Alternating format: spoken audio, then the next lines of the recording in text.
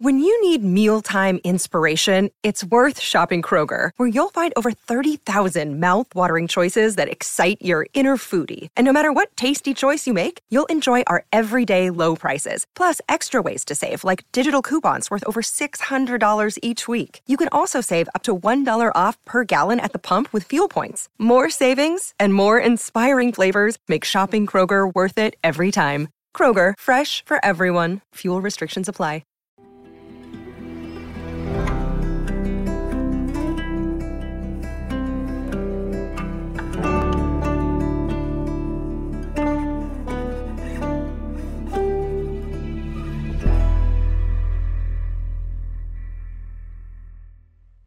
Welcome back to Kind of Funny's HBO's The Last of Us breakdown. Of course, I'm Tim Geddes, and I'm joined by the new face of video games, Blessing Adeoye Jr. It can't be for nothing, Tim. It can't be for nothing. We also have the Big Daddy himself, Greg Miller. Endure and survive, Tim. Endure and survive. And joining us for what feels like his millionth Last of Us Spoilercast here on Kind of Funny, it is Last of Us creator, Neil Druckmann. Hello, boys. Good to see you all. Good to see you, Neil. How are you feeling? Oh, man. It's such a weird question because what I should say, oh, my God, it feels amazing. The reception's been so good for the show. But somehow, and Craig is the same way, it's just causing us anxiety as we think about where we need to go and what we need to do and all the stuff that's in front of us. So awesome and full of anxiety at the same time. I love that so much. Thank you for spending your Monday with us, the hours after the finale of Last of Us airing on HBO. Neil, you're joining us. Thank you so much for that. Again, thank you all for watching us, whether it's live on youtube.com/kindoffunny or later on podcast services around the globe. Search for Kind of Funny Screencast, the latest in TV, movie, and trailers. We're going to be right there for you. If you want to get the show ad-free, patreon.com/kindoffunny is where you want to be. Just like our Patreon producers, Nathan Lamoth, Tripod Plus Plus, Trent Barry, James Hastings, and Casey Andrew have done. Today we're brought to you by Honey, but I'll tell you about that later.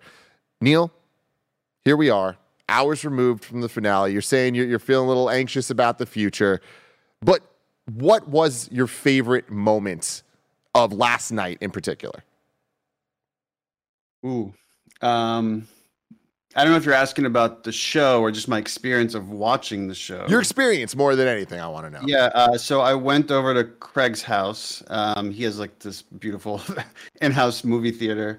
And I was there with Ashley and Troy and Merle and Hallie and Shannon. So it was kind of nice to like all these people that come from the game world that have entered the show. We were all watching it together and we're crying and laughing together. And it was just, I was feeling very nostalgic of like just what a crazy journey this has been, and just I guess very thankful. Just like when it ended, I could see how proud they were, and again, nothing these past few months have made me feel more joy than seeing all the people that have dedicated years of their lives for this thing and how proud they are of the show. Did it feel comfortable at all to releasing the game? Like, this is interestingly enough, your second time now releasing The Last of Us. How is it? Some would say. Yeah, you know what? But like, how does it feel releasing this versus the game? How does it feel releasing? This version. It's very, very similar in that you kind of have the same wants of wanting to make everybody that was on this journey proud. Part of the anxiety is that, you know, when you release a game, there's this like incredible high when everybody's playing it and talking about it, and then you crash, and then you have like this kind of postpartum. And now with the show, I got to have that experience week to week, like as I was releasing a game every week, and then seeing what the reaction will be, what people say, what will they think, what are they expecting to happen next, and it's just been just an amazing experience. I don't have quite, as you can tell, I don't have the words for it. I'm kind of stumbling through this, but it's just been. Like, I love these characters in this world so much, so to see how much people love it, even outside of people that have worked on it, it's just been amazing. And every Monday, my mom calls me, and she's like, oh my God, like, and she would ask me all these questions. And like last week's episode aired, and she was like, so is there supposed to be like a giraffe thing? Like, is that the next season? When is that happening? I'm like, Mom, do you have any idea what I do? Like, for the past 2 years, any idea what I've done? But it's just been cool that she's been getting to experience it, and I have like a bunch of friends and family that have never played the game that now have an appreciation for The Last of Us, and that's been really cool. Neil, here's my question. Last time you were on Kind of Funny, and I believe this is correct. I can't imagine there was another one, but it was Last of Us Part 2 Spoilercast. We went through every detail of the game, obviously. That's what we're doing with the show here. But that, I felt, hit at such a different time. And my question for you is, has the mainstream reaction to The Last of Us on HBO kind of refilled your cup? Like Last of Us Part 2, right, came out and it was divisive. And obviously you guys want a reaction that was a big part of it. But, you know, talking to you and Troy and Ashley and Laura, there was this like, man, we've kind of been through the ringer with this experience. And it is that kind of emotional tale. But to be here, and it is like, you know, everybody jokes around on TikTok and Twitter every time of like the non-gamers watching this show and the gamers being like, you have no idea what's coming. But it's been such a celebration, I feel, Last of Us. Has that been something to wrestle with? I have been kind of reflecting on that because, that period was a dark period, which was not only like the leaks that happened with Part 2 and some of the reaction and some of like being caught in the middle of this media culture war in ways we couldn't even anticipate. At times that felt very overwhelming, and let's not forget COVID on top of that. Yeah. That we weren't able to like celebrate with the team or do anything like in person. So just everyone's kind of depressed and playing this depressing game. And it has been a celebration. And like look, I was nervous. I never released anything that will be reviewed by Hollywood journalists and talked about in kind of these mainstream channels. So I had no idea what to expect. Are they going to tear it apart more than game journalists? It turns out gamers are the most critical motherfuckers out there. So that's quite easy in comparison. It's I don't quite mean this the way it will sound, but it was like, oh, The Last of Us is cool again, in a way that, you know, the conversation around Part 2 was just so intense. I kind of forgot and it's hard not to focus on just the negative things that people are saying. It's like you could get 100,000 people saying really positive things, and it just takes 10 to say really negative things. For the way my mind works, to just fixate on those 10. But here, I guess the numbers were just so overwhelming. It was so positive, and the week-to-week conversation, the fan art, the cover, people doing like cover songs from like songs we would put on the show and like each episode, and you could tell the anticipation for every episode that's coming up. It was really cool. It was awesome. Yeah, I mean, so I want to know about the giraffe. Like the moment in the game being so special, and then seeing it in the show, and it being this like amazing moment that hits just as hard. Seeing that it's a real giraffe, so I want to hear about the real giraffe first. How was that? Yeah, that was because we're like just the logistics. Like the weird thing with live action that's very different from games is, you know, games we could just put a giraffe wherever we want, and we don't have to worry about unions or like when does the giraffe have union to is so tough. Move, or how do you like? So the crew actually built like a blue screen set in the Calgary Zoo. And there's a giraffe there that the actors went and kind of acted there, and then there was a set replacement done after the fact. And then there are some shots that are CG, but our VFX team were so amazing. There's so much VFX shots in this show that are just hard to tell are VFX, just because how well done it was. So seeing the giraffe in real life and in the show and in the game, it's such an important moment. Like I can imagine seeing the actual giraffe and knowing like, wow, this is the giraffe. Were there moments for you on the set where you're like, wow, this is my creation and it's real?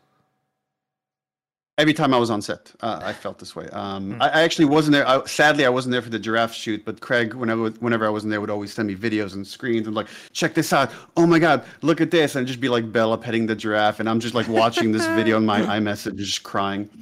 But yeah, I've talked about this a lot, but the first day I was on set, and it was shooting some of the Joel and Sarah stuff and Tommy at their house, like eating breakfast, and they had recreated Joel's house. And again, the love and care that went into that recreation, the greatest of which was Sarah's room, that I had to take like this, like I take a Zoom call for Naughty Dog, and I'm looking for a quiet place. I just went to Sarah's room, And I'm just showing the guys, I'm like, look at the beds, look at the sheets, look at the posters. And I'm just kind of geeking out. And then I'm like, okay, let me get serious because I got to walk out the door and just give like people direction and stuff.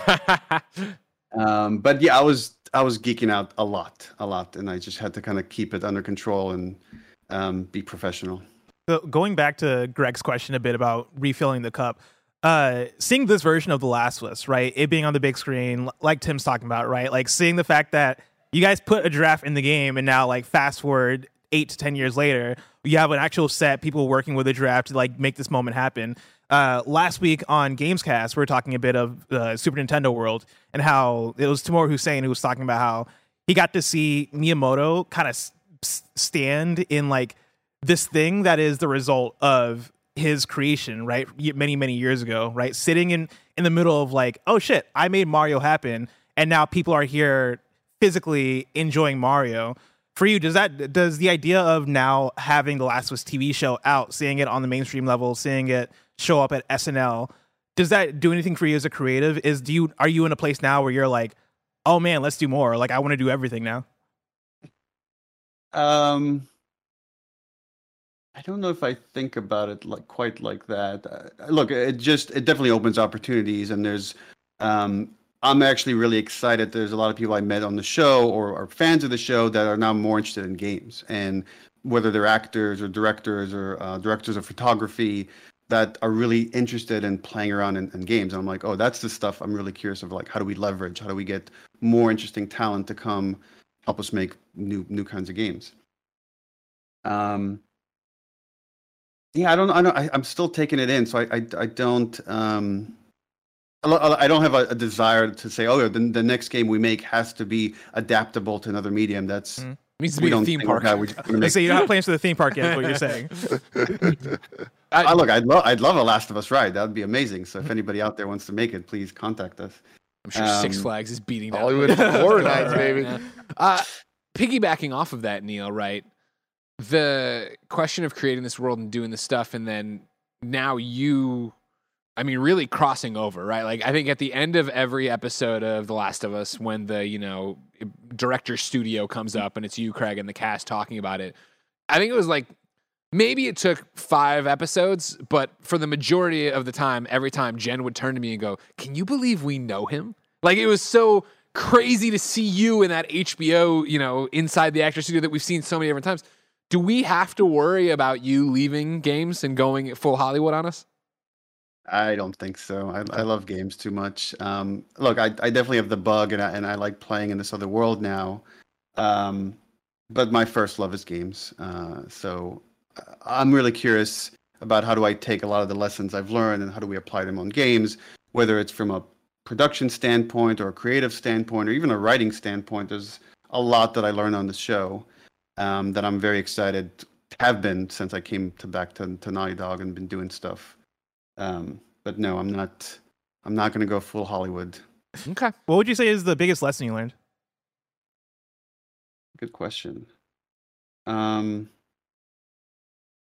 Weirdly, organization. There's like the production pipeline for a TV show like this is so streamlined and so efficient, and the gates they kind of have to go through. We are a bit more. We fly more by the seat of our pants when we make stuff at Naughty Dog, and that is part of our superpowers, that we're very nimble and we could like pivot very easily. But I think we can be more organized, and I think that would just help us be more efficient with how much content we can create. But more so than that, even help with the work-life balance stuff that we've been working on for the past few years. I think there's a lot to learn there. When it comes to remaking the story of The Last of Us in a different medium, months after, I don't know, the timelines of this is wrong, but release months after the remake of Last of Us Part 1, was there a time where you guys made the decision that the remake of Part 1 was going to be as faithful as it was and not adapt some of the show elements that you put for the show? Yeah, for me, I wasn't as involved with the remake, but from a high-level standpoint, it was important that we didn't use this as an opportunity to reinvent what The Last of Us was. It was just to let's get closer to the original vision as much as possible, which is, and sometimes I know that frustrated certain fans that they wanted prone or they wanted dodge, but I felt that would have created a different game. So it was important to just keep the feel of it, and the feel could be like mechanical feel or emotional feel, and just plus it in every possible way. There's little things, like we added the Mortal Kombat 2 poster into Ellie's room, but that felt relatively benign, and we weren't making drastic changes. But yeah, it was very important to like plus it, be able to introduce it to a new audience, but not radically change it. For the changes you made in the show, were they changes that you've had in your mind before, maybe even originally for the game, or were the majority of the big differences things that you're like, I'm making a show, this has to be different, so let's come up with how it works better here? Yeah, when I started working with Craig, I have to back up for a second. So like when I saw Chernobyl, I was blown away. Just how well written that show is, the tone of it. And it's dealing with, this is a really challenging thing. It deals with really heavy subject matter and makes it engaging. So it's not just like a downer the whole time, even though like parts of it are a downer. That I knew if I'm going to bring someone that talented like into the world of The Last of Us, I have to trust them. And that means I've never made a TV show. I don't know how to make a TV show. I know how to tell a story. I know how to write stuff. But, it was done for this other medium that often has different requirements and needs than a TV show. That I entered it with a very open mind to say any idea that is pitched will be fully considered, no matter how radical or crazy it is. And then we should let the idea live or die by its own merits. Is it helping us tell the story authentically to what the story is, to how that story made you feel, not necessarily making it identical, but for this other medium. And that required certain changes. The most obvious of which is probably the removal of a lot of the action sequences that are required for a game, when you need mechanical mastery and you're using those tools to create certain tensions or to create immersion, that had we translated those directly for the TV show, I believe it would have made it made pretty boring sequences. So instead we said, okay, well, let's focus on what makes The Last of Us really stand out in this genre that, there's so many like stories in this zombie genre, post-apocalypse genre. But what makes us special is just the relationships between Joel and Ellie, between Bill and Frank, between Henry and Sam. That's the consistent thing of The Last of Us. So that's where most of our effort should go. You're talking about staying true to it, expanding on it, doing this. This is a spoiler cast about this show. So talk to me about the finale. Well, we did our review of it a couple hours ago, available everywhere, Screencast. And one of the things I was not surprised by and not let down by, but left wanting for, was I loved how the first episode, which I know is the first two kind of combined or whatever, but our first HBO episode expanded on what we already knew, and we got to see, Ellie be tied to the radiator. We got to see more of what was going on behind the scenes here and there.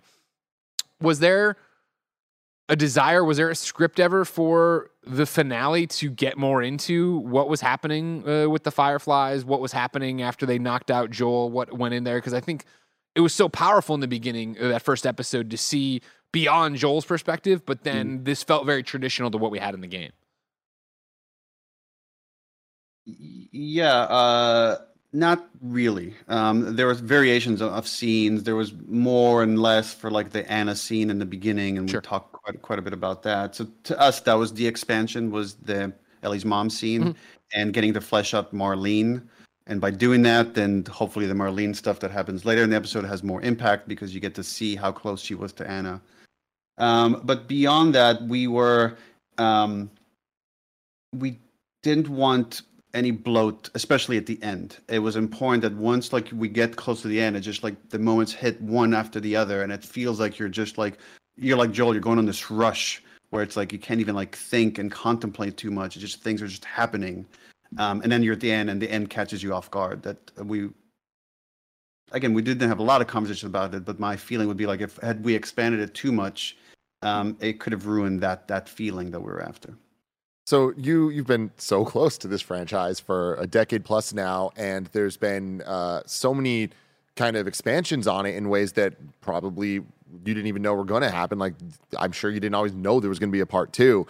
But having part 1 end in 2013, knowing where part 2 goes in 2020, and then here being able to get another chance at doing the story in a different way, with those final shots, with the end of the of where Ellie is as a character, in your mind and with the way that it's been portrayed, do you think that those are all the same from the inside, from Ellie's perspective, that like what she believes is going on when she says okay, does that okay mean the same thing?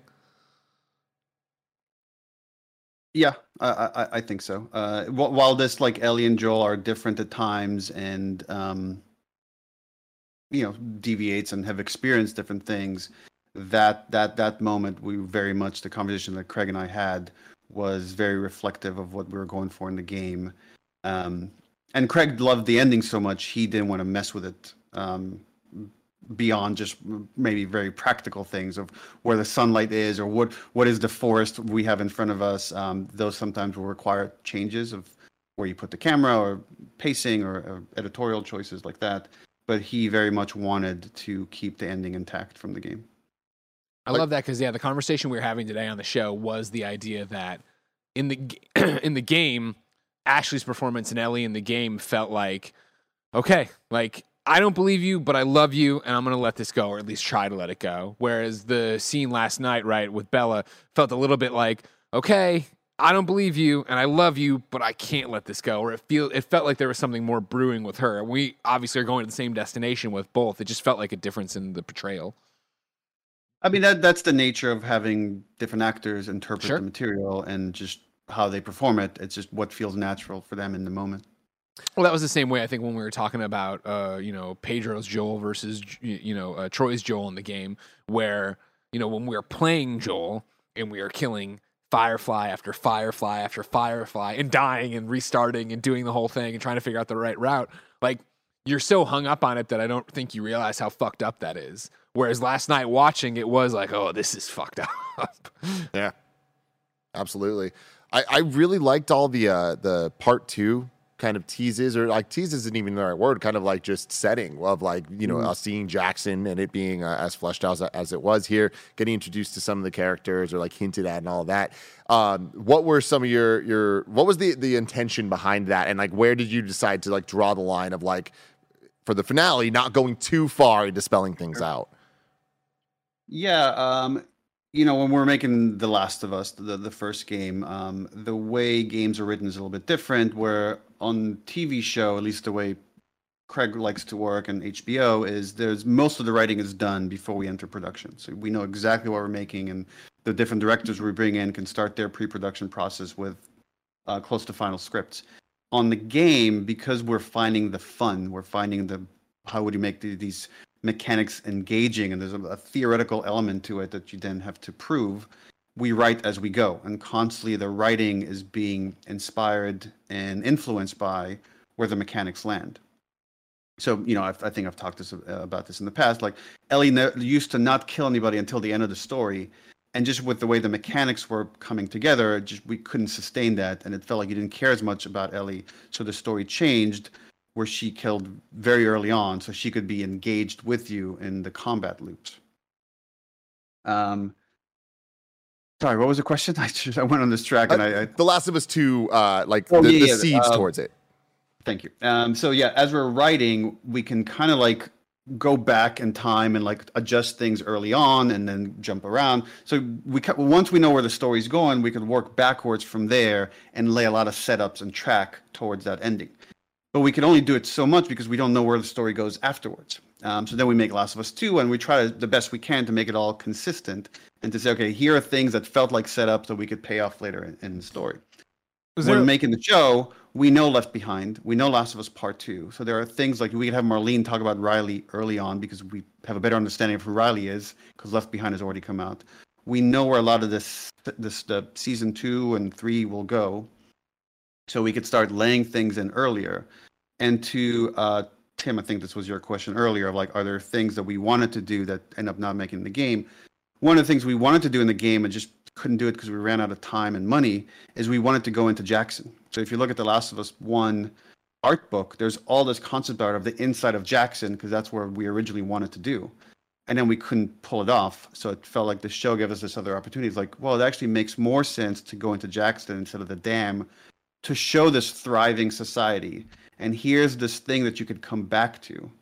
And once we're already inside, well, it makes sense to show Shimmer, or it makes sense to show like some of the locations from Last of Us Part 2, or this cameo that might or might not be this character that everybody thinks it is. It better be. It better be, Neil. Like, even not that one. I've seen something going around from the finale of it. There's a shadowy, seemingly braided figure running off. Okay, I'll kill that rumor. That is not Abby. Okay, there we go. Thank you very much for that. There's a Kind of Funny Games daily headline for you for tomorrow. So how was the balance thematically, right? Tim's talking about the seeds that you put in there toward Last of Us Part 2, right, and conveying that in future seasons.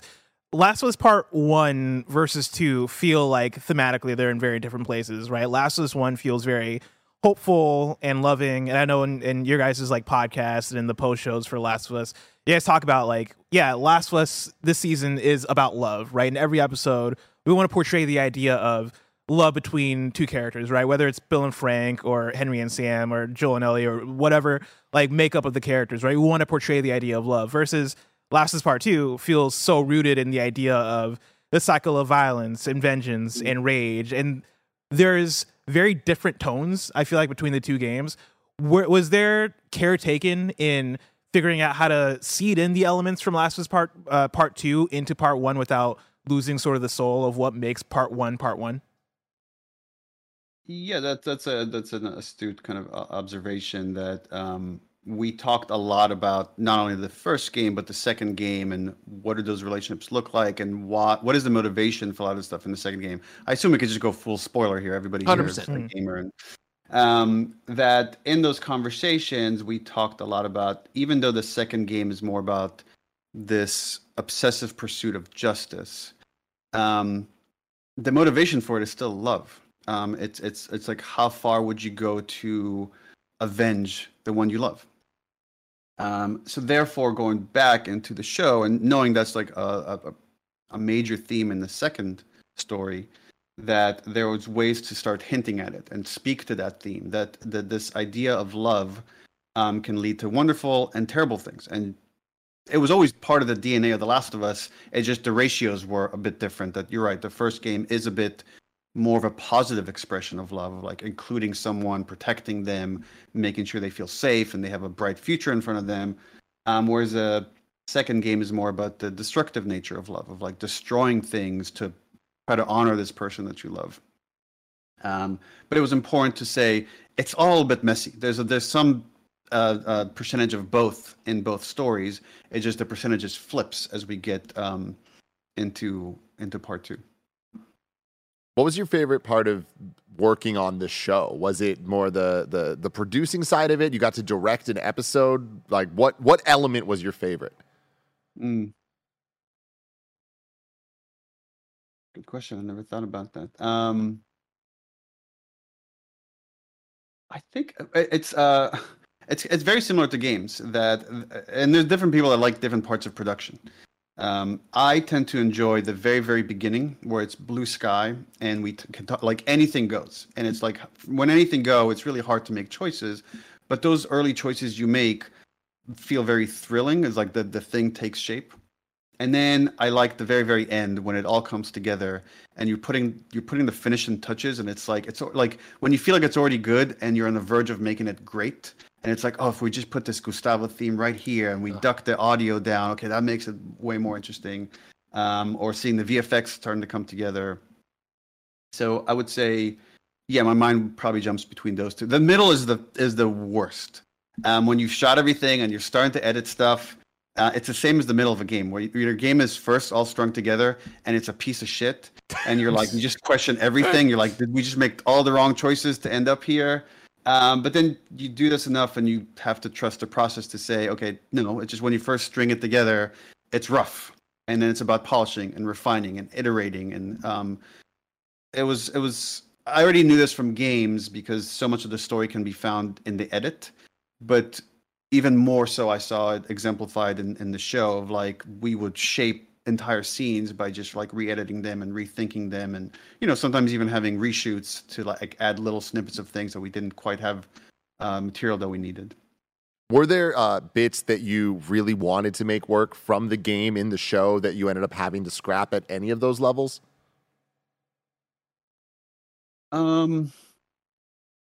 Specifically, the him hanging upside down. I was going to say, it's specific. Neil, answer me this. All right. Do you believe? I love that every week this came up. We're like, okay, the next week they're going to do the hanging upside down. Okay, no, the next week. Okay, they're clearly going to hang him up upside down at a hospital somewhere because they have to do the hanging upside down. I whiffed on it today because I wanted to do at the end during the screencast. Be like, you caught the Easter egg at the end, right? Which would just be him hanging for no reason. Is that an iconic moment to you, Neil? The hanging upside down of Joel.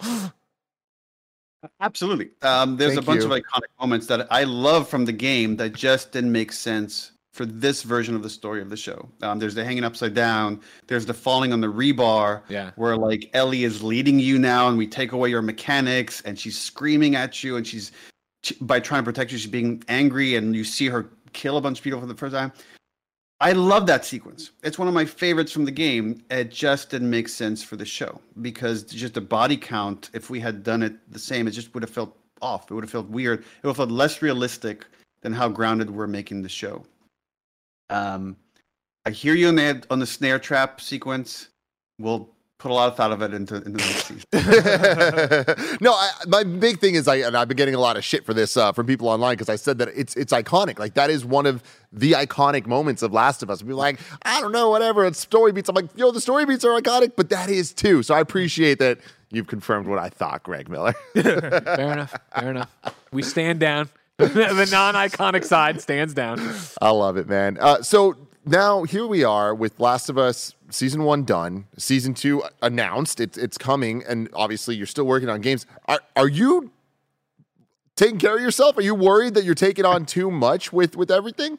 Yeah, I'm a little worried. There's definitely times where I feel burnt out, but I'm lucky that I work with a lot of people that I could trust, that I could give stuff to, like obviously my partner at Naughty Dog, Evan Wells. And we have a whole leadership group now that's been expanded, that they take care of stuff when I'm not around. There's more creative directors and game directors at Naughty Dog that can take care of stuff, and more writers when I'm not around. And likewise on the show, Craig was the primary showrunner. I was co-showrunner with him, but he was there on set way more than me. So it is about trying to strike the right balance. But I do have to take some stuff off my plate pretty soon, I think. You talked about a bit of the stress earlier on. For you, is there a pressure to make another Last of Us, right? Like, I feel like Naughty Dog in the last about decade and a half has had an Uncharted and a Last of Us, and now there's an Uncharted movie and a Last of Us TV show, all of which are very successful. Do you feel like you got to keep hitting these home runs? Like, I got to make another Last of Us to, like, be another big IP that PlayStation can promote and support in this way? I am very lucky that I don't have to think like that. That I joined a studio that was already so successful that we could be kind of prima donnas and just do whatever we want. I know not everybody has that privilege, but it's not something I take lightly. So it's like at the end of every project, we purposefully explore several different projects. Some of them might be a sequel, and then a bunch of new ideas. And then we really feel like where do our passions lie? Because that's the fire that has to that has to sustain for years to come. And if you pick the wrong projects and then you burn out from that idea because you weren't that passionate about it 2 years into it on a 4-year project, you're fucked. That's how you, I think, make mediocre anything. If you lose your excitement for it. So. I know the fans really want Last of Us Part 3. I hear about it all the time. And all I could say is that, look, we're already into our next project. So the decision has already been made. I can't say what it is, but that's the process we went through, that there was a lot of consideration of different things, and we picked the thing we were most excited for. And factions is somewhere in there. Not that I'm fishing. I'm not fishing. I'm just saying we're still getting factions. The Last of Us multiplayer game is our next big title, and you will hear much more about it later this year. And I'm stoked for it. It's Same. It's that one's like an interesting experience for me personally, because this is the first Last of Us game that I'm not the primary writer, I'm not the director, so I get to see it more from the side and play more of a producer role and more of a mentor role.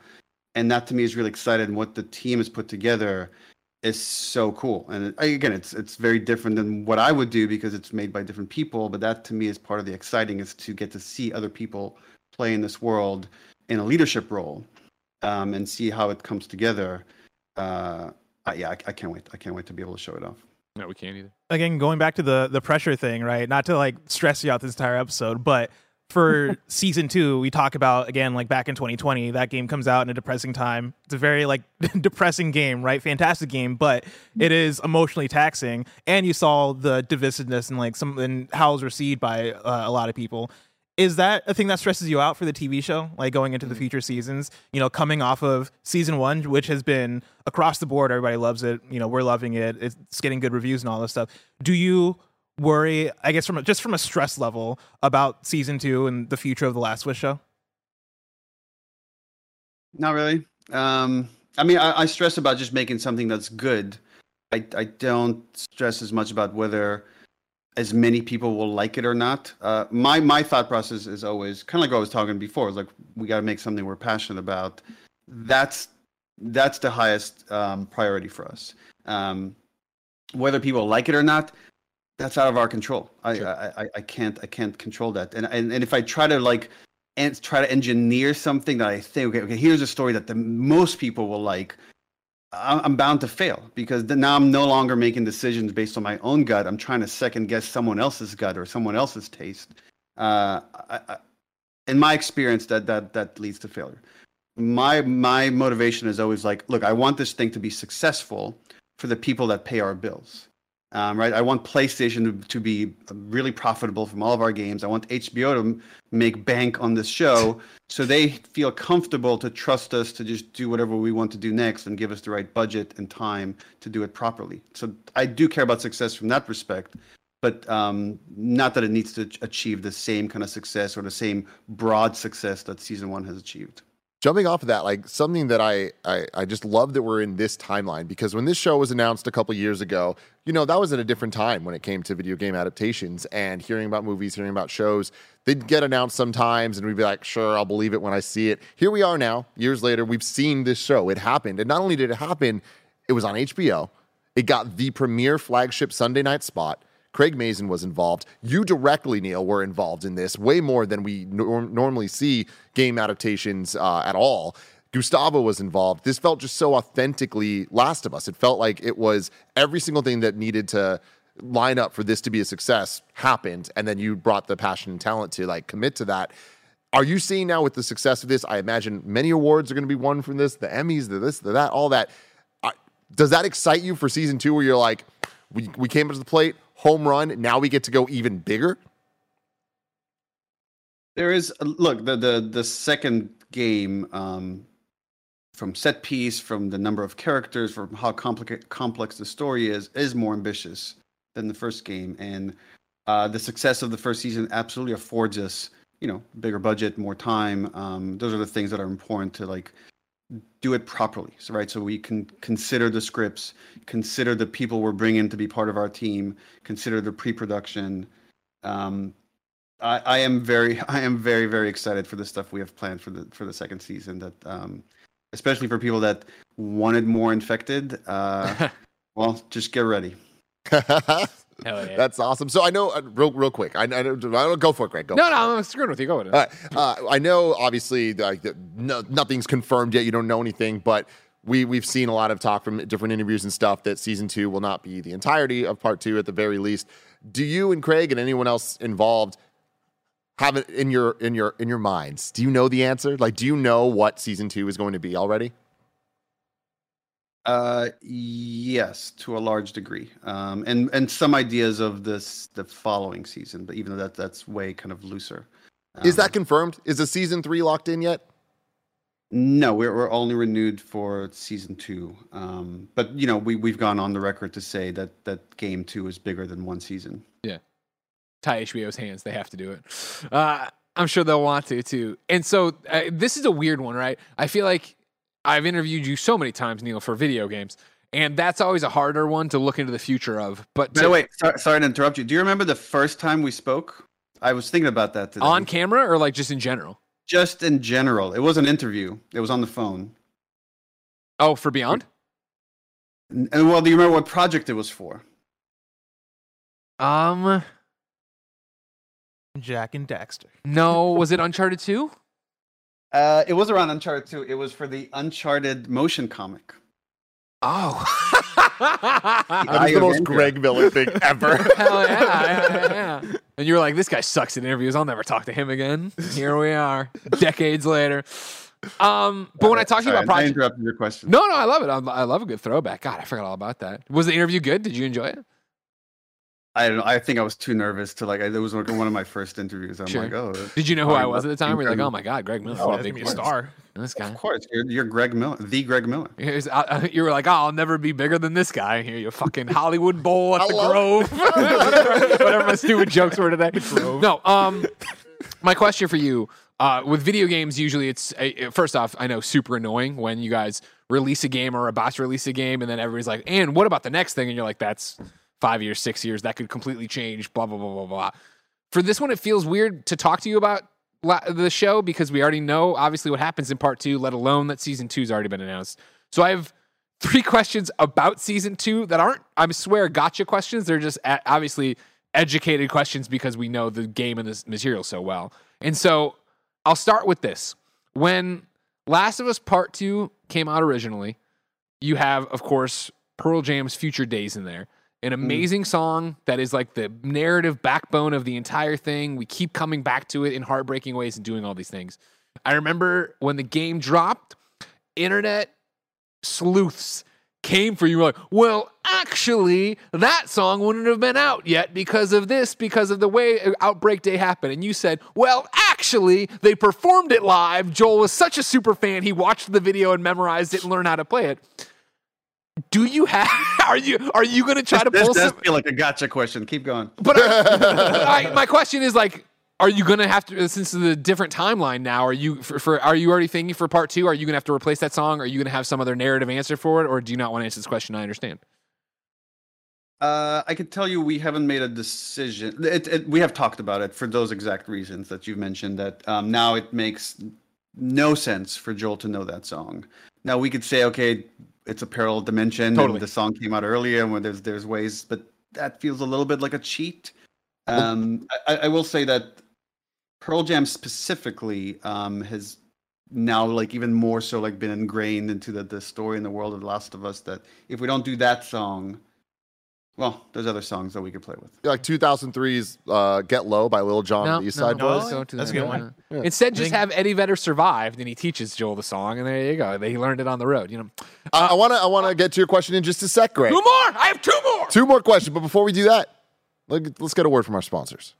Shout out to Honey for sponsoring this episode. Honey is the easy way to save when shopping on your iPhone or computer. And thanks to Honey, manually searching for coupon codes is a thing of the past. And we all know there's nothing better than the feeling of saving money. Honey is the free shopping tool that scours the internet for promo codes and applies the best one it finds to your cart. When you check out, the Honey button appears and all you have to do is click Apply Coupons. You'll wait a few seconds. You see the fun little dancing guy. Honey searches for coupons and it finds you the best ones. And then you just watch the prices drop. We here at Kind of Funny have been using Honey for years, and it's helped us save thousands on tech, costumes, food, you name it. Honestly, I just love how easy it is to just set and forget and save. That's the best part. Honey doesn't just work on desktops, it works on your phone too. You just activate it on Safari on your phone, you save on the go. If you don't already have Honey, you could be straight up missing out. You can get PayPal Honey for free at joinhoney.com/kindafunny. That's joinhoney.com/kindafunny.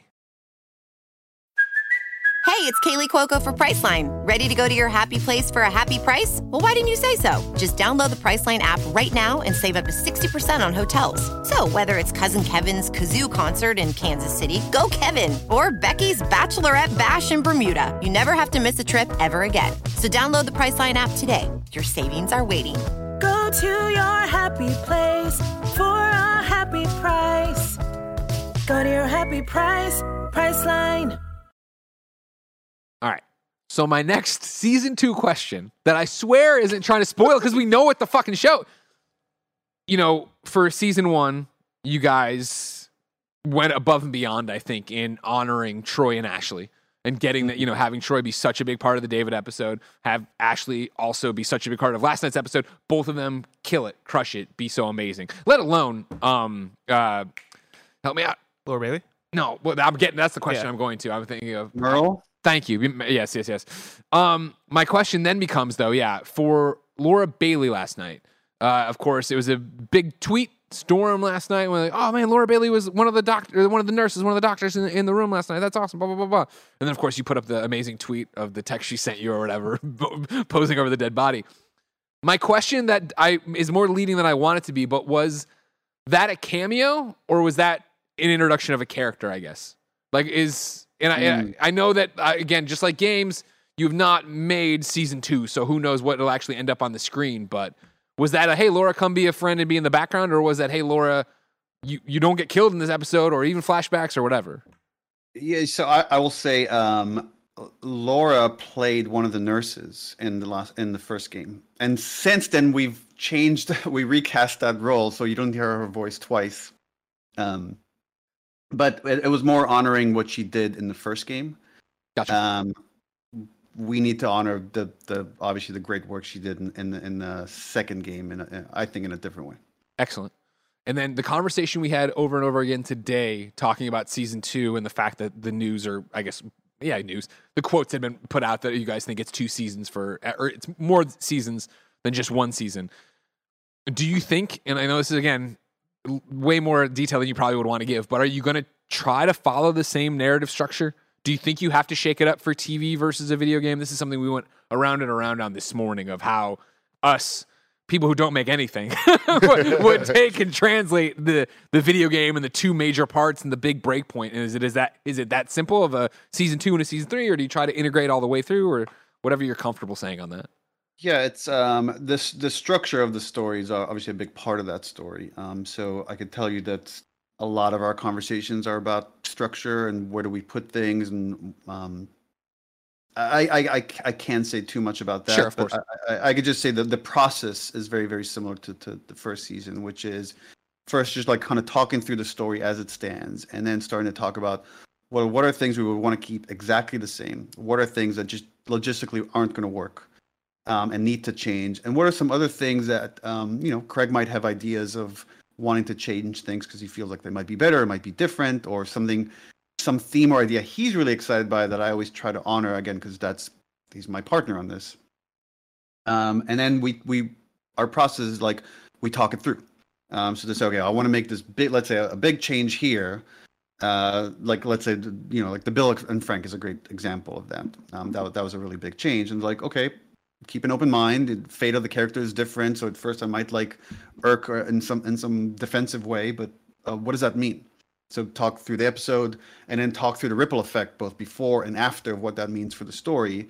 And if it feels like we end up in a better place, then we will make that change. So we've already gone through a lot of that with the upcoming season, and I will say some of the things that are different is some of the stuff I'm most excited for. Okay, thank you. We have a question from the chat from Havoc Maker saying, if you're taking, oh God, there, can you pull it up real quick? Did Tess know that Joel tried to kill himself, or is that something that only Ellie learns? That's a good question. We've never discussed that. So now you're just asking for my interpretation because there isn't like if you don't see it, then there's no fact. And it's to add to that, the Havoc Maker in Twitch chat asked, does Tommy and or Tess know Joel had attempted suicide, or was Ellie the only one who he opened up to about it? I believe that Ellie, what we saw in the last episode, is the first time he's ever talked about. Wow. Interesting. Wow. Talking a bit more about things that you probably can't talk about, right, regarding the future of it.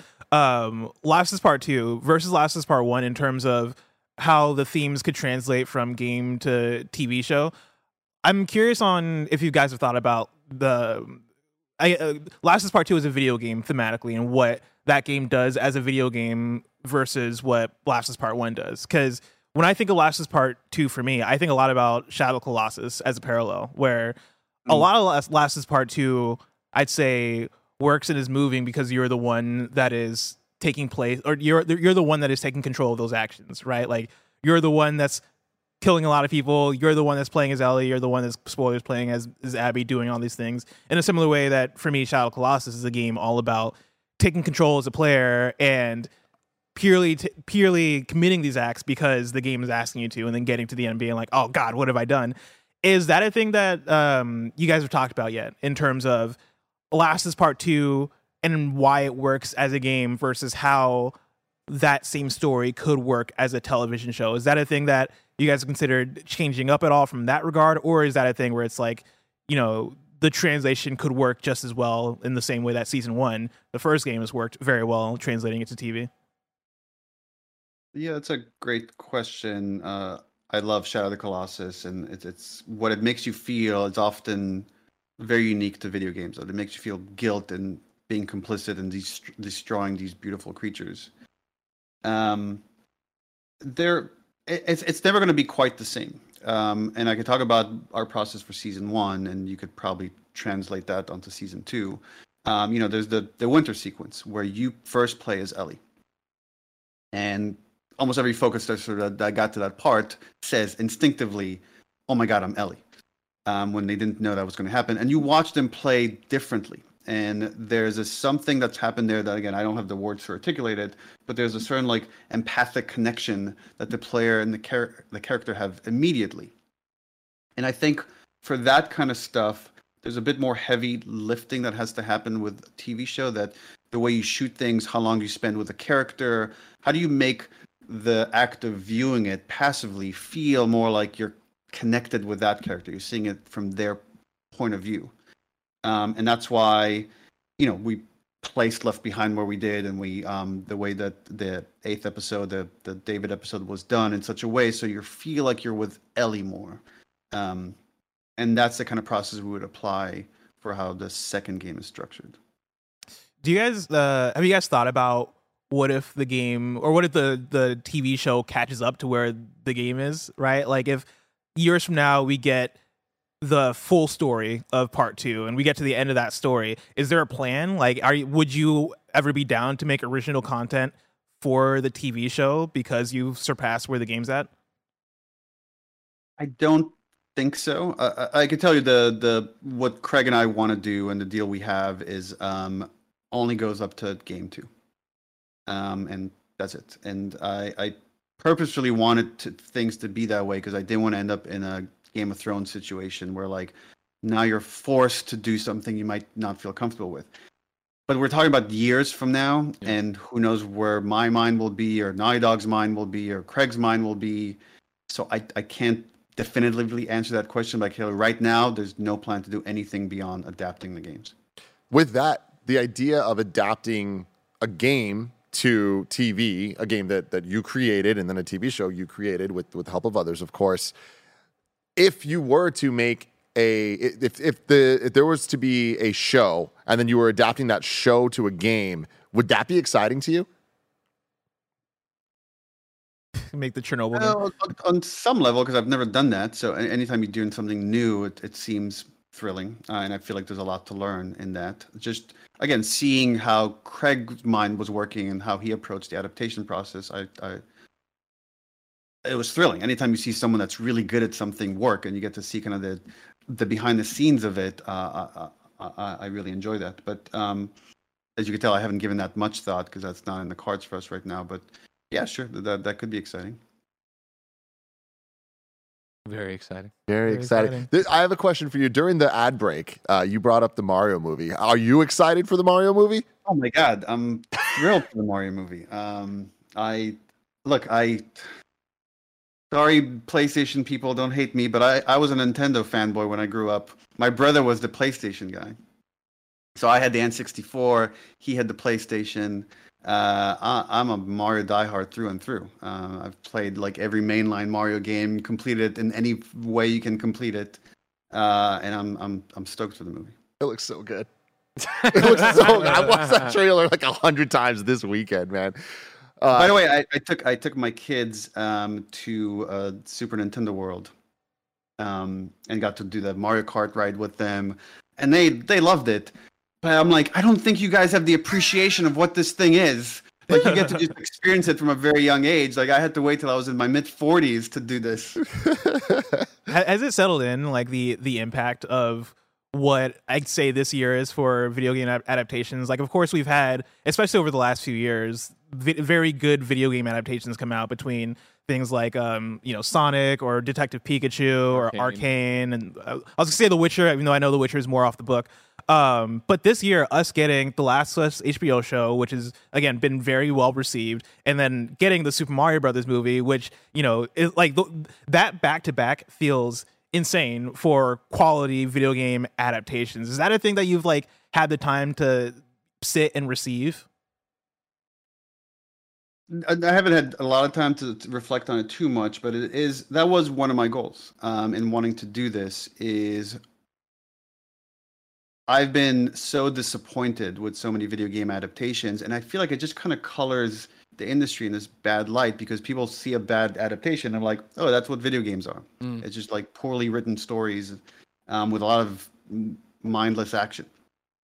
That in doing something that again has more heart or more care or more love from the people high up down for the source material, that we could kind of shift the thinking of how you do these things. And if you do it properly, that the audience will show up and they'll love it. And a new audience will show up as well and they'll love it. And the way they'll talk about it and revere it will help create more of these things. And they'll be like this kind of snowball effect. So I think that was already happening before even The Last of Us, like all the stuff you mentioned. Like when I saw Sonic 1, I was like, okay, this is not the story of the game, but they've captured the essence of the game. When I'm watching like the Dr. Robotnik fight at the end, I'm like, oh, it feels like I'm watching one of those boss fights, but it felt earned, like in a really cool way. And that's why I'm excited for Mario and more things that are coming. There's a lot of stuff coming from PlayStation production I'm really excited to see. Gran Turismo, Twisted Metal, let's go. God of War. I was gonna say, is there like any internal like competition where it's like, they're making the God of War show? Is there like oh man, all right, that's probably gonna be a banger too. Now we got to go back and forth, because I feel like you guys, I don't know if you've talked about this, but Sony Santa Monica and Naughty Dog, I'm sure a lot of people will look at as like, oh man, these are the PlayStation like prestige. They're putting out these cinematic stories that sit with people, right? And you guys have this, I think, very fun and very cool back and forth. Is that gonna shift into video game or into TV? Do you think? I'd be surprised if it didn't, because Corey and I banter quite a bit, sometimes publicly. But I know how hard these things are. So right now I'm like, okay, well, hopefully our show somehow helps you convinced to do a certain process or how to write it or whatever. But once things get going, you can bet there'll be a lot of bantering and like friendly competition like we have with the games. One of the last questions I have for you here, going back to the finale with the opening scene with Ashley Johnson playing Ellie's mom.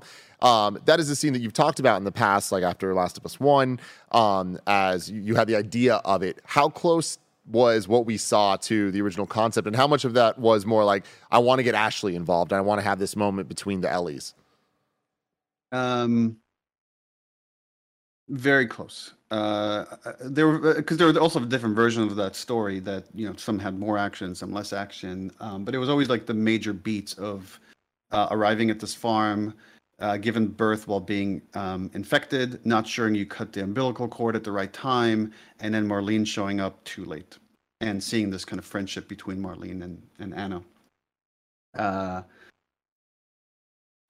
I'm reminded now, actually, because I've talked about in an interview now, that there was a much more full version of this story that went more back in time, that was going to be made into a video game not by Naughty Dog, by a different game studio. That Greg Miller introduced me to that studio, and we had talked to them for quite a while to do this thing, and then it just kind of fell apart. It didn't quite work out. But there's another reality where there's like an Anna. Real quick, fuck you. What a cool thing that would have been for me. I'd be getting, if that game's great, I'm getting all the flowers. You know what I mean? I'd be the new Shannon Woodward. Yeah, exactly. I'd be now Shannon Woodward. Oh, I emailed Craig and Neil. I made all this happen. That's so. I loved the beautiful thematic relevance of Ellie literally being born into violence. We talk about her being born in a violent world in this different time, but literally her coming out was like the push was almost from her mom, like having to kill infected right then. It was like that was just such a deep visual to me. Like I think that's going to sit with me for a long time. And just the poetic beauty of that it was Ashley Johnson. Yeah. And how amazing Ashley Johnson, like she just crushed it. Neil, I feel like for season 1 of Last of Us on HBO, you've talked a lot about it. You got at the end of the HBO show, you got the podcast with Troy, which has been great. You and Craig and Troy. Then you've got also like the PlayStation directors or deal makers. Creator. My apologies. Because we're winding down here, obviously. What haven't you been asked about? I always feel like, for me personally, there's always when I get interviewed or talk to somebody about something, there's like something I hope people will ask and then they don't. I never get around to actually telling that. Is there something like that, even though you've talked this to death, that you think about with The Last of Us on HBO? I don't think so. Nothing's coming to mind because people just have asked a lot of like. I've been talking about this for a long time. A lot of salient questions. I get if you want to just a softball that I don't hear, like again, like you're people are people and everybody's just a person. I get all that shit, and you're definitely just one of us. You're just a gamer, and granted, you make some of the best games of all time, and yada yada yada. But whenever you and me hang out or I run, we're just people. Was there a moment where you had to like calm down when you're hanging out with Pedro Pascal? Like, you know what I mean? Like when you meet him for the first time, when you meet Bella, who's obviously young and up and coming, but Game of Thrones, like such a breakout role for her. Was there a moment where you had to nerd out with all of them, or was it always just like, oh, hello, I'm Neil, I made the game, I'm very cool, I'm writing the show, no big deal, I'm going to the Grove? I was a big fan of both of them. I think I would have been maybe more nervous meeting Pedro if he wasn't so down to earth. And I think just the first time we hung out, we just kind of shot the shit and talked crap about some people that we know and from similar circles and old projects that, things we would have done differently or whatever. And it just felt like another geek that cares about story and characters, and we could just kind of sit down and just talk. And that's the thing, when you do this like long enough, you realize, we put up all these people on pedestals, but they're just people. They're just nerds like all of us, just trying to make cool stuff. And sometimes you get lucky and it, becomes popular culture and it goes really broad, but it really is often right place, right time. Last question I have for you that I should have asked earlier, but the opening scene of this episode, we see this farmhouse, we see a tractor outside, and all of a sudden I'm like, whoa. Are they tying this into the end of part 2? And like that wouldn't really make sense, or maybe it will. I don't know. But even going in, it was one of those moments where I'm like, "Is this the same house? Like, is this the same design? Are those connected at all, Neil?" We were watching it last night with Shannon Woodward, and Shannon made the same observation. Like, "Oh my god, it's the same architecture as the farmhouse. Like, did you guys do that on purpose?" I'm like, no, it just happened. Like, because geographically it doesn't make sense. One's in Boston, one's in Colorado. No, it was just we kind of wrote into the script as this like the farmhouse, and the set designer, production designer designed it that way. That was back to the shadowy figure running away, where I was like, all right, guys, I think we're reaching. Like, it's not exactly the same farmhouse. Yeah, there's a tractor and it's a farmhouse, but it's a farmhouse. But inside it was a little more. There's this great thing that happens, when you have enough things running in parallel, when you have enough setups and payoffs, then people start seeing them where they don't exist. And I remember with the first game, there was something that, like, I don't remember the exact line, but Ellie said something late in the story that Joel said earlier. And people were like, oh my God, it's so brilliant. She's like taking on his mannerism and she's starting to speak like him. Like, no, they're actually both just kind of speaking like me, and I didn't pay attention that I wrote the same line for both characters. But yeah, that's awesome. Totally thought that way the whole time. You just got to take credit. Like, you should, like, for that one, you should have been like, oh yeah, that's where Ellie was born, and that's where eventually her soul's gonna die. Like, the connective tissue is there. Neil, thank you so much for joining us today. Okay, one thing, no one's asked this yet. No one asked about the song that Anna sings to the baby. No. I don't think if enough people paid attention to it, because it's very soft when Marlene comes in and you can just hear her singing the song, and it's another Aha song that I just loved. So there was an opportunity to get. Which one is it? The Sun Always Shines on TV. Okay. There you go. There you go. Take that headline, VGC. I love it. I love it. Neil, thank you for hanging out with us today. Thank you for working on the show and the games and for everything. Is there any parting words you have, and where can people find you? Well, first of all, congrats to you guys and all your success, and it's been fun watching you all. So thank you for, being good friends and just being pleasant fans to follow. Where can people find me? I'm on Twitter and Instagram, although I'm going to try to get off of social media now that the show is done. And here we go. Fucking Hollywood Druckmann. You know what I mean? I'm going to have to go through an assistant to talk to him now. This sucks. He deserves it, Craig. Convince PlayStation to do another PSX, and I will be there in a heartbeat. God, live at the Shrine Theater. Thank you so much, Neil. Let us know in the comments below what you thought of season 1 of The Last of Us, what you hope we get in season 2 and beyond. And until next time, always look for the light.